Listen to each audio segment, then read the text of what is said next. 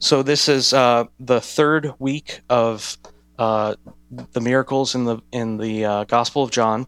If you've been with us for these last 3 weeks, 2 weeks ago we spent some time discussing the blind man in John 11, and then last week we discussed John 9, where Jesus raises Lazarus. And so we've been intentionally working backwards through John to eventually, we're then going to rewind or fast forward to the Passion Week events from John 16. So just so you know where we're going with Lent, we've been kind of working our way backwards from John 11, looking at the supreme miracles in the book of John. Next week, we're going to see Jesus encountering the woman at the well, and then that's kind of tying into our theme of Lent this year, which is, in this season, we often see our depravity in a really concrete way. For those of us who are fasting during this time, you're seeing the power that your flesh has on your mood and on your appetite, and you're also encountering inward motivations for why you're doing fasting, what you're really hoping to get through this season of Lent. But this isn't just something that we observe during Lent. This is something that you observe throughout all of your Christian life. You encounter times in your walk with God where you notice the terrible ugliness of your sin. Even as a believer, there are times where believers do horrible things to other people. Sexual sins which break down families, or sins of pride and jealousy, sins of foolishness that take you as a young man or a woman off of the path of God for your life in such a way that you will pay some sort of consequence, such as bad financial decisions or, ruining your academic career, etc. We don't merely look at externalities. All of those things are the fruit of inward sins, the sins of the heart, sins of the mind, sins of the emotion, where we assert our own opinions and will above God's will. And so in the midst of this time of Lent, we're kind of noticing these leaves of the tree, but even outside of the season of Lent, we see often how we have problems, and how do we reconcile being a believer with those types of problems? And the answer, in my opinion, to every problem that the Christian faces is to apprehend and to come into the knowledge of a greater understanding of just how amazing Jesus is, and what he has done for you truly does apply. What I mean by that is, you can be a Christian and think, oh, well, I'm already saved. Why is this stuff still happening? Even though you already are a Christian, and you've accepted Jesus as your Savior, you've begun to walk with his people, you've begun to repent from mindsets that have been going away from him, you still do bad things, and your conscience is smitten. How do you know that God is still favorably disposed to you? And I believe that this passage, along with what we saw last week of Jesus raising the dead, and the week before opening the eyes, these passages in the gospel show us Jesus' motivation for physical healing in order that there would be a spiritual healing. And that is what we need today as believers. In a way, you can read these accounts as parables or narratives themselves that dive a deeper meaning to the heart of a believer. And that's what we've been looking at these last 2 weeks, and what I hope for us to see today. So I want to go through this passage. I want to look at what these invalids are, a metaphor for. I want to look at how the Jews respond to this healing that Jesus does, and they just start immediately going after this man who's been healed. I want to look at how Jesus begins to exclaim or describe through these passages, through this situation, who he is as the Son of God, and then finally what Jesus himself says about his motivation for his earthly ministry being done unto the resurrection of the dead, which we recite week after week in the Creed. One of the things that we at this church are deeply interested in is forming within our people an understanding that your main goal as a Christian man or woman, is not to die and go to heaven. The end goal for your life, the vision for your life, according to this passage, is that you will be resurrected to the resurrection of life, forever living eternally with God on the earth. That is, God, the new heaven and earth will be joined at the end of the age through Jesus Christ, and he himself, after completing a judgment of all who have ever lived, you will enjoy your Creator for all eternity. And that is what this passage is really getting at, is not are you blind or lame or sick now, or are you unable to hear the voice of God, but are you one who would hear the voice of God and be resurrected now in a spiritual way unto a second resurrection, or the final resurrection at the end of the age? And that's the metaphor that goes through, that's the word language that is used in the last half of this chapter. So after looking at Jesus' motivation for his ministry, we're going to look at the resurrection of the dead and how it relates to and is one and the same with salvation. So at the beginning of this chapter, we see Jesus going up to one of the feasts, and immediately they arrive at the sheep gate, and this is speaking about Jesus' compassion as a shepherd for the people of Israel. We see right here at the beginning that there is kind of a multitude of invalids. I want you to imagine this. There's a pool or a swimming pool. Imagine a swimming pool. And all around, there are just people with wheelchairs, or they're wooden wheelchairs back then. But there's crutches and there's bandages and there's people who are functioning like doctors running around trying to take care of these people. They're destitute. Many of them can't walk, which means they're sitting around in their own filth or stench. Have you ever been to a larger city? We don't have this much in Dayton. I think I've seen one or two people. But whenever I visit a larger city, Portland, Chicago, DC, I'm overcome with the number of people who are sitting on the street in their own stench and destruction, because their life is so broken that even their support structure, their natural family, has abandoned them, and they're either an alcoholic or paralyzed or blind or deaf, and they are literally dying on the street as they live.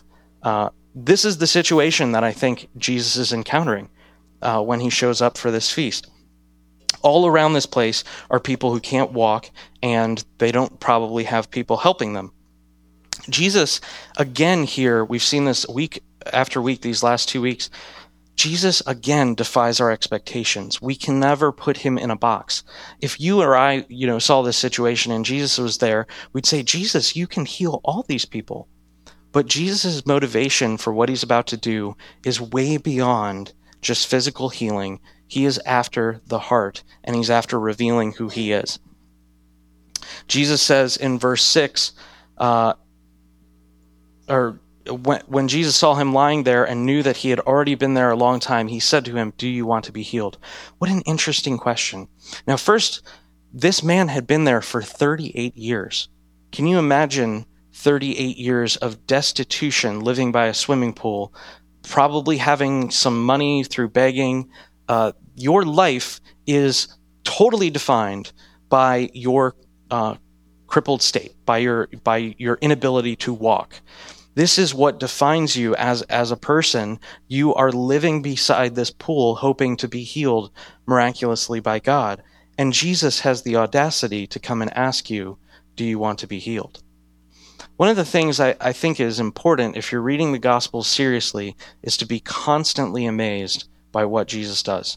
If you're not slightly perturbed or every once in a while surprised at Jesus' actions, let me submit, maybe use your imagination while you read the Bible.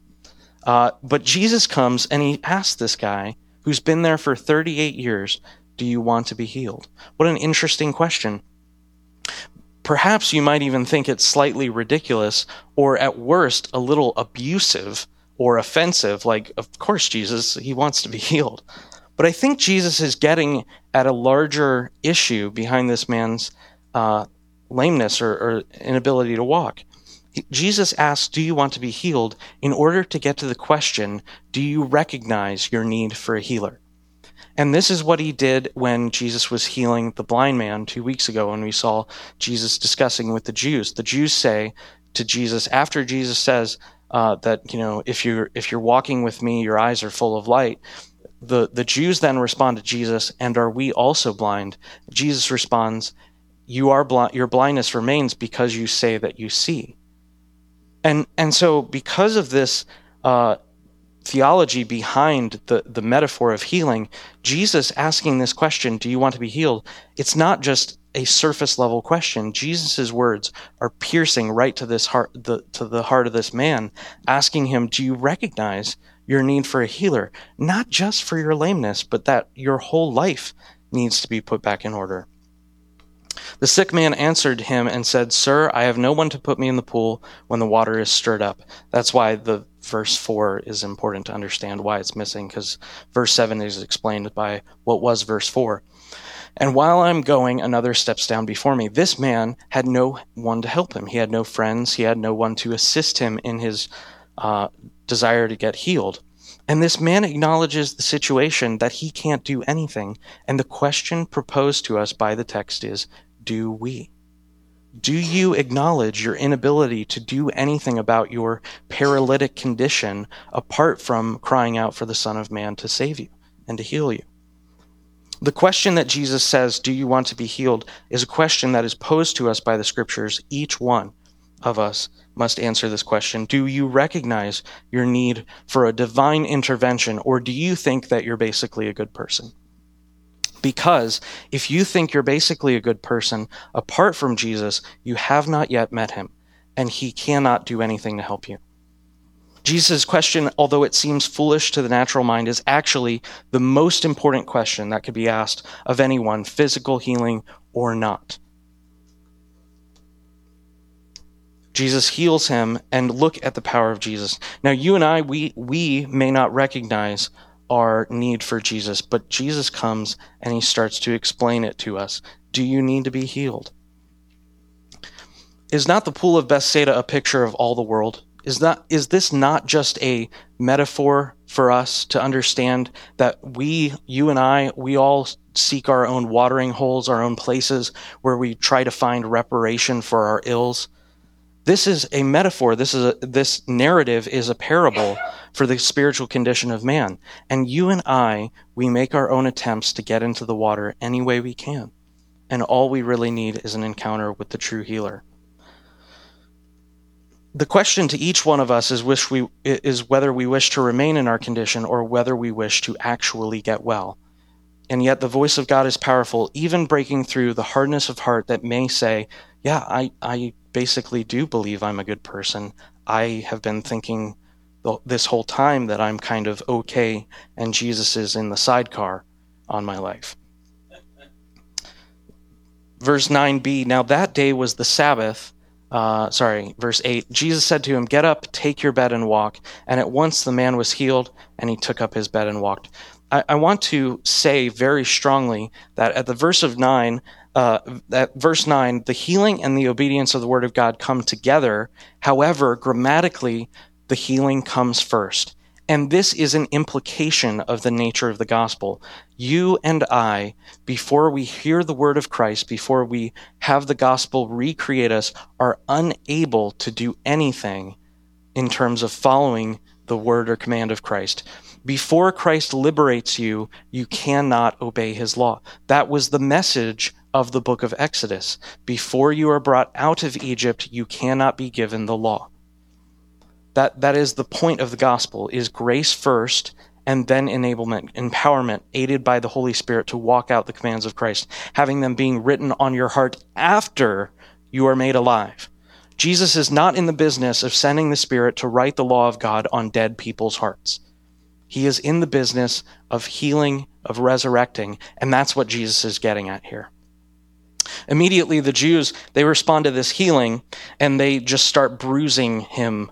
They beat him up, just like we saw 2 weeks ago with the blind man. The Jews immediately pounce on the situation and start to make sure everything's all in order, and all the ducks are in a row, and all the I's are dotted and T's are crossed.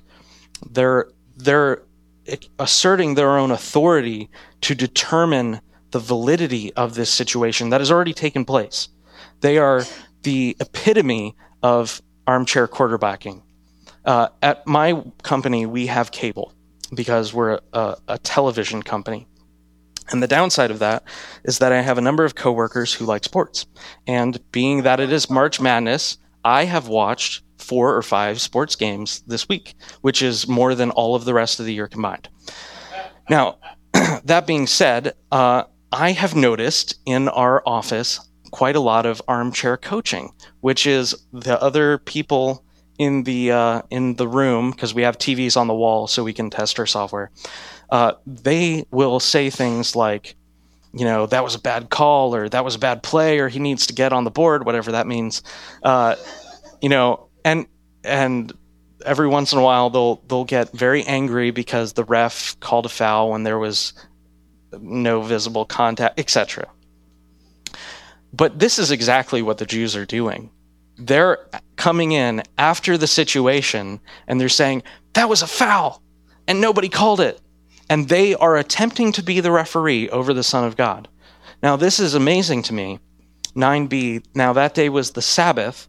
So the Jews said to the man who had been healed, it is the Sabbath, and it is not lawful for you to take up your bed. What an interesting consideration. Oh, okay, I was lame for 38 years, unable to do anything with my life, totally defined by seeking healing at a broken cistern, if you will. And at this place, I then was encountered by a man, and he happened to do it on the Sabbath. And this is what you're concerned with. The hypocrisy of the Jews is apparent, is it not? And yet to others, our own hypocrisy is just as apparent. You and I, we have ways that we put laws on others, put laws on ourselves, expectations on others that are not at all biblical and not at all related to any sort of reality with faith in God. It was arguably the Sabbath. In fact, what I'm most surprised, as we're going to see in a minute, is the audacity that the gospel writer has in communicating unequivocally that, yes, it was the Sabbath. They are right, technically, but they are wrong morally and really. Verse 11, but he answered them, the man who healed me, that man said to me, take up your bed and walk. What this man is doing is responding to, rightfully so, the accusation from the Jews, saying that Jesus' command is more important than obeying your preconceived, twisted notions of what the Sabbath is. And that is always the case, even with us. The law that we make up that asserts God's opinion about a matter that isn't God's opinion about a matter, or is done in a way that is harsh or critical to our brothers, that is the same as telling Jesus he's wrong for healing on the Sabbath. And in the midst of this, this man protests, but they question again. Verse 12, they ask him, who is the man who said to you, take up your bed and walk?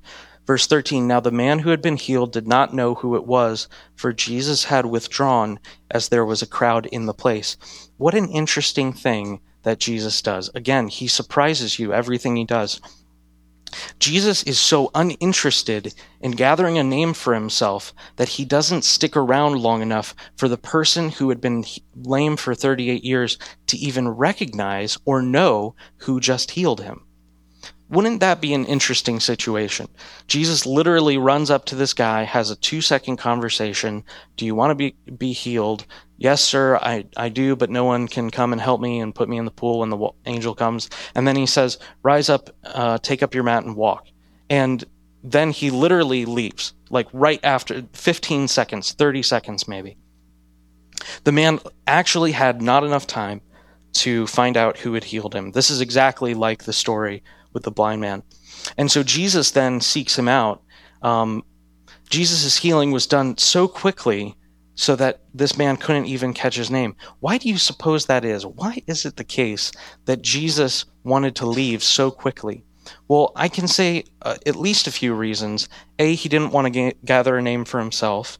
He didn't wish to seek his own glory, but he also knew that there was about to be a very big situation, and the healing that Jesus wishes to bring goes beyond the surface level of this man's healing of his legs. Afterward, Jesus found him in the temple and said to him, "See, you are well. Sin no more, that nothing worse may happen to you." The man went away and told the Jews that it was Jesus who had healed him. After some time had passed, Jesus goes and seeks out this man, and in the midst of that new conversation, Jesus explains why this happened. Again, Jesus is not fitting within our conceptual notions of how he should or should not behave. When Jesus was encountering the blind man, if you remember, we talked about how the disciples said, "Was it this man's sin or his parents?" Jesus said, "Neither. It was done so that the Son of God may be glorified." Here, he indicates that this man really did sin in such a way as to bring sickness and death into his life. Jesus tells the man, "Sin no more, that nothing worse may happen to you." And I think that at a surface level, he might be talking about that this man's sin did in fact come into some sort of effect on his legs or his ability to walk. But I think what Jesus is saying more than that is that I came to heal your sickness in order that I came to conquer your sickness in order that you would conquer your sin. In Genesis 4:7, God is encountering Cain and Abel, and the sin that comes to Abel, God describes that sin. Sin is crouching at the door, or sin is a croucher, and you must master it. Its desire is to take you down, and you must master it. Jesus is not saying in this way, sin so that nothing worse may happen to you, verse 14, saying that you're going to become paralyzed again. Jesus is concerned with sin no more, that nothing worse may happen to you, in that you don't become spiritually unable to walk, one who is destined for destruction, as we see at the end of the chapter. So arguably, the Jews are totally enraged when this takes place. Jesus then goes on to describe the situation being as such. Verse 17, Jesus answers them, "My Father is working until now, and I am working." What's amazing to me is that Jesus never entertains a political spirit. He doesn't play his cards right in order to disarm or quell the Jews so that he can have more time to go around doing his earthly ministry, because his earthly ministry is not just about healing, it's about revealing who he is and who the Father is who sent him.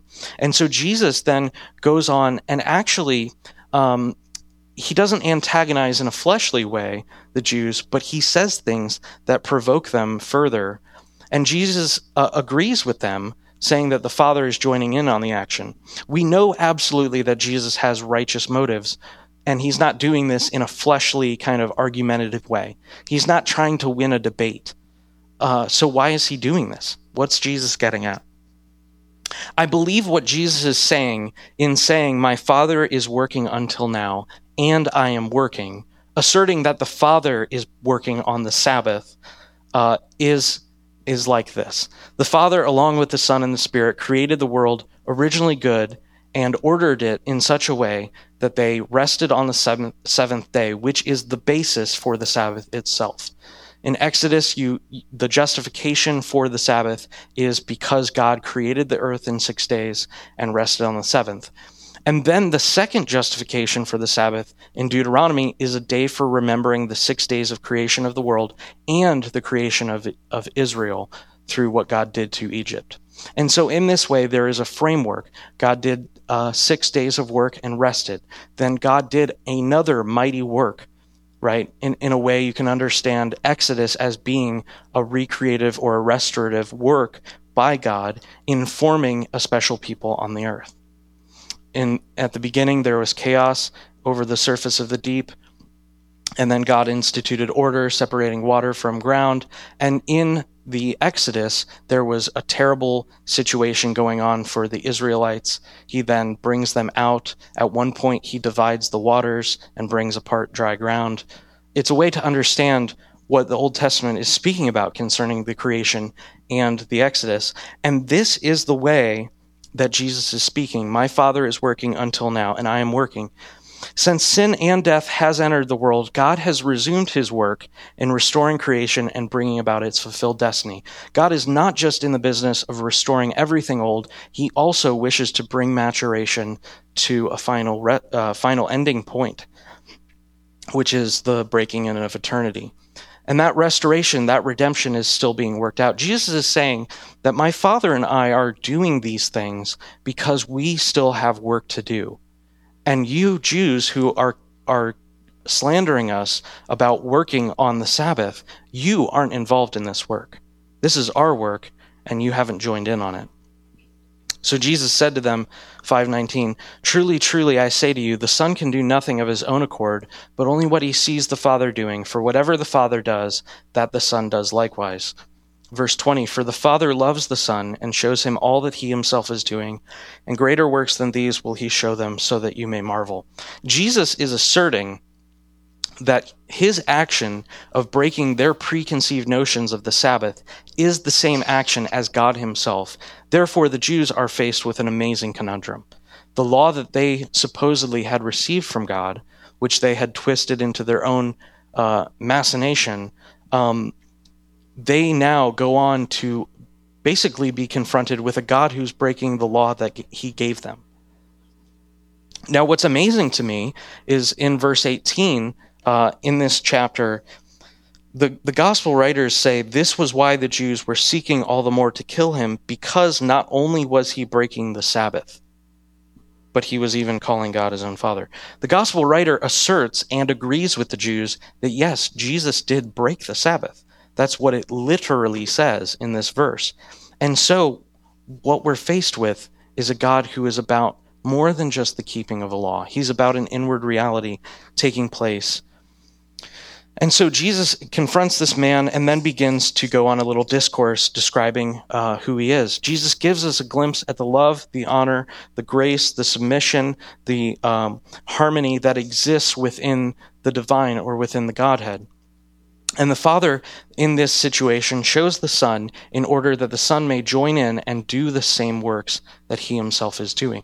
Jesus is saying to the Jews, I'm working on this day because there's work to be done. You don't know who the Father is because the very law that you have twisted from its original intention, the Sabbath being made for man, you are now using it to browbeat and rule over those who are in destitution and need of mercy. And not out of subjection, but out of love, the Father will not do anything without revealing it to the Son. This is an amazing insight into God's heart, because what he's saying is that Jesus is coming to heal the sick, to restore those who are broken. And the Jews are all about keeping a set of laws. They are all about making sure everything's in order so that they can fit in with God's plan, so that they can earn or merit or at the end of the day feel like they're right. Jesus is about actually setting things outright. The Father and Son are working together to bring about the redemption in the sons of man, and this is exactly what they are about.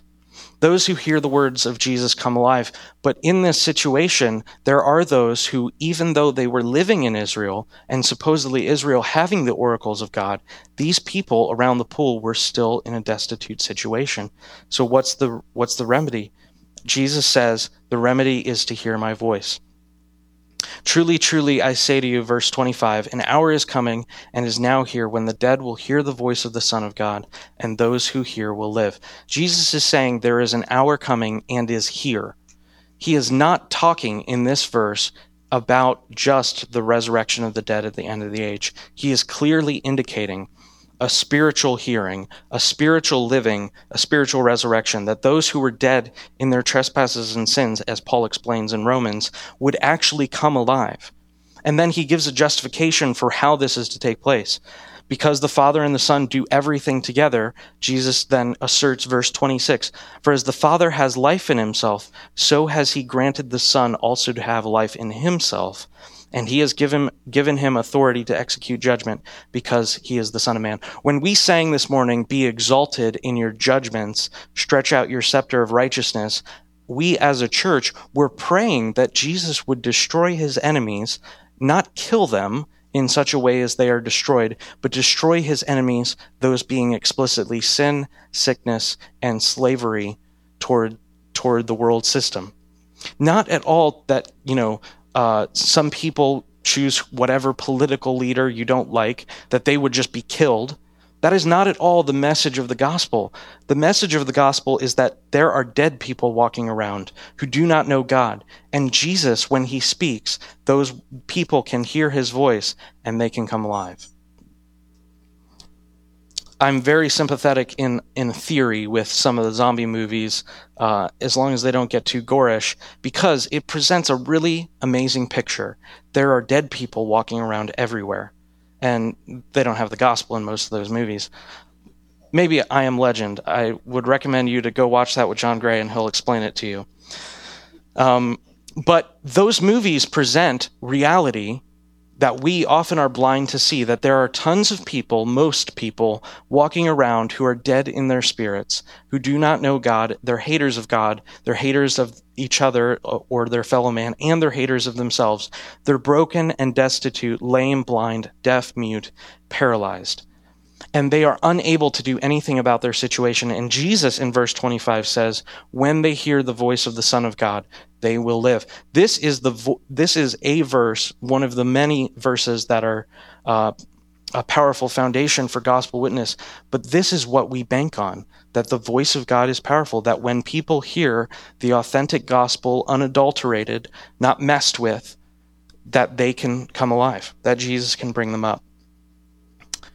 Verse 28 and 29, Jesus moves clearly into prophesying about the resurrection of the dead at the end of the age, but he is also speaking about the spiritually dead. He reiterates, but then translates or connects these two ideas from verse 25 to verse 28. Do not marvel at this, for an hour is coming when all who are in the tombs will hear his voice and come out, those who have done good to the resurrection of life, and those who have done evil to the resurrection of judgment.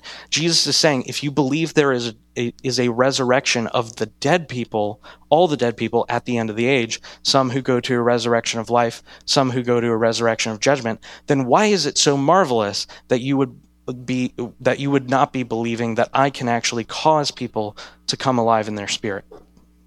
Jesus is saying that the faith in believing that Jesus will speak and those who are dead will live, an hour that is coming and is now here, that is less of a faith-filled position than believing that at the end of the age, God will cause all those who have died in the whole earth to be raised again and then to be judged.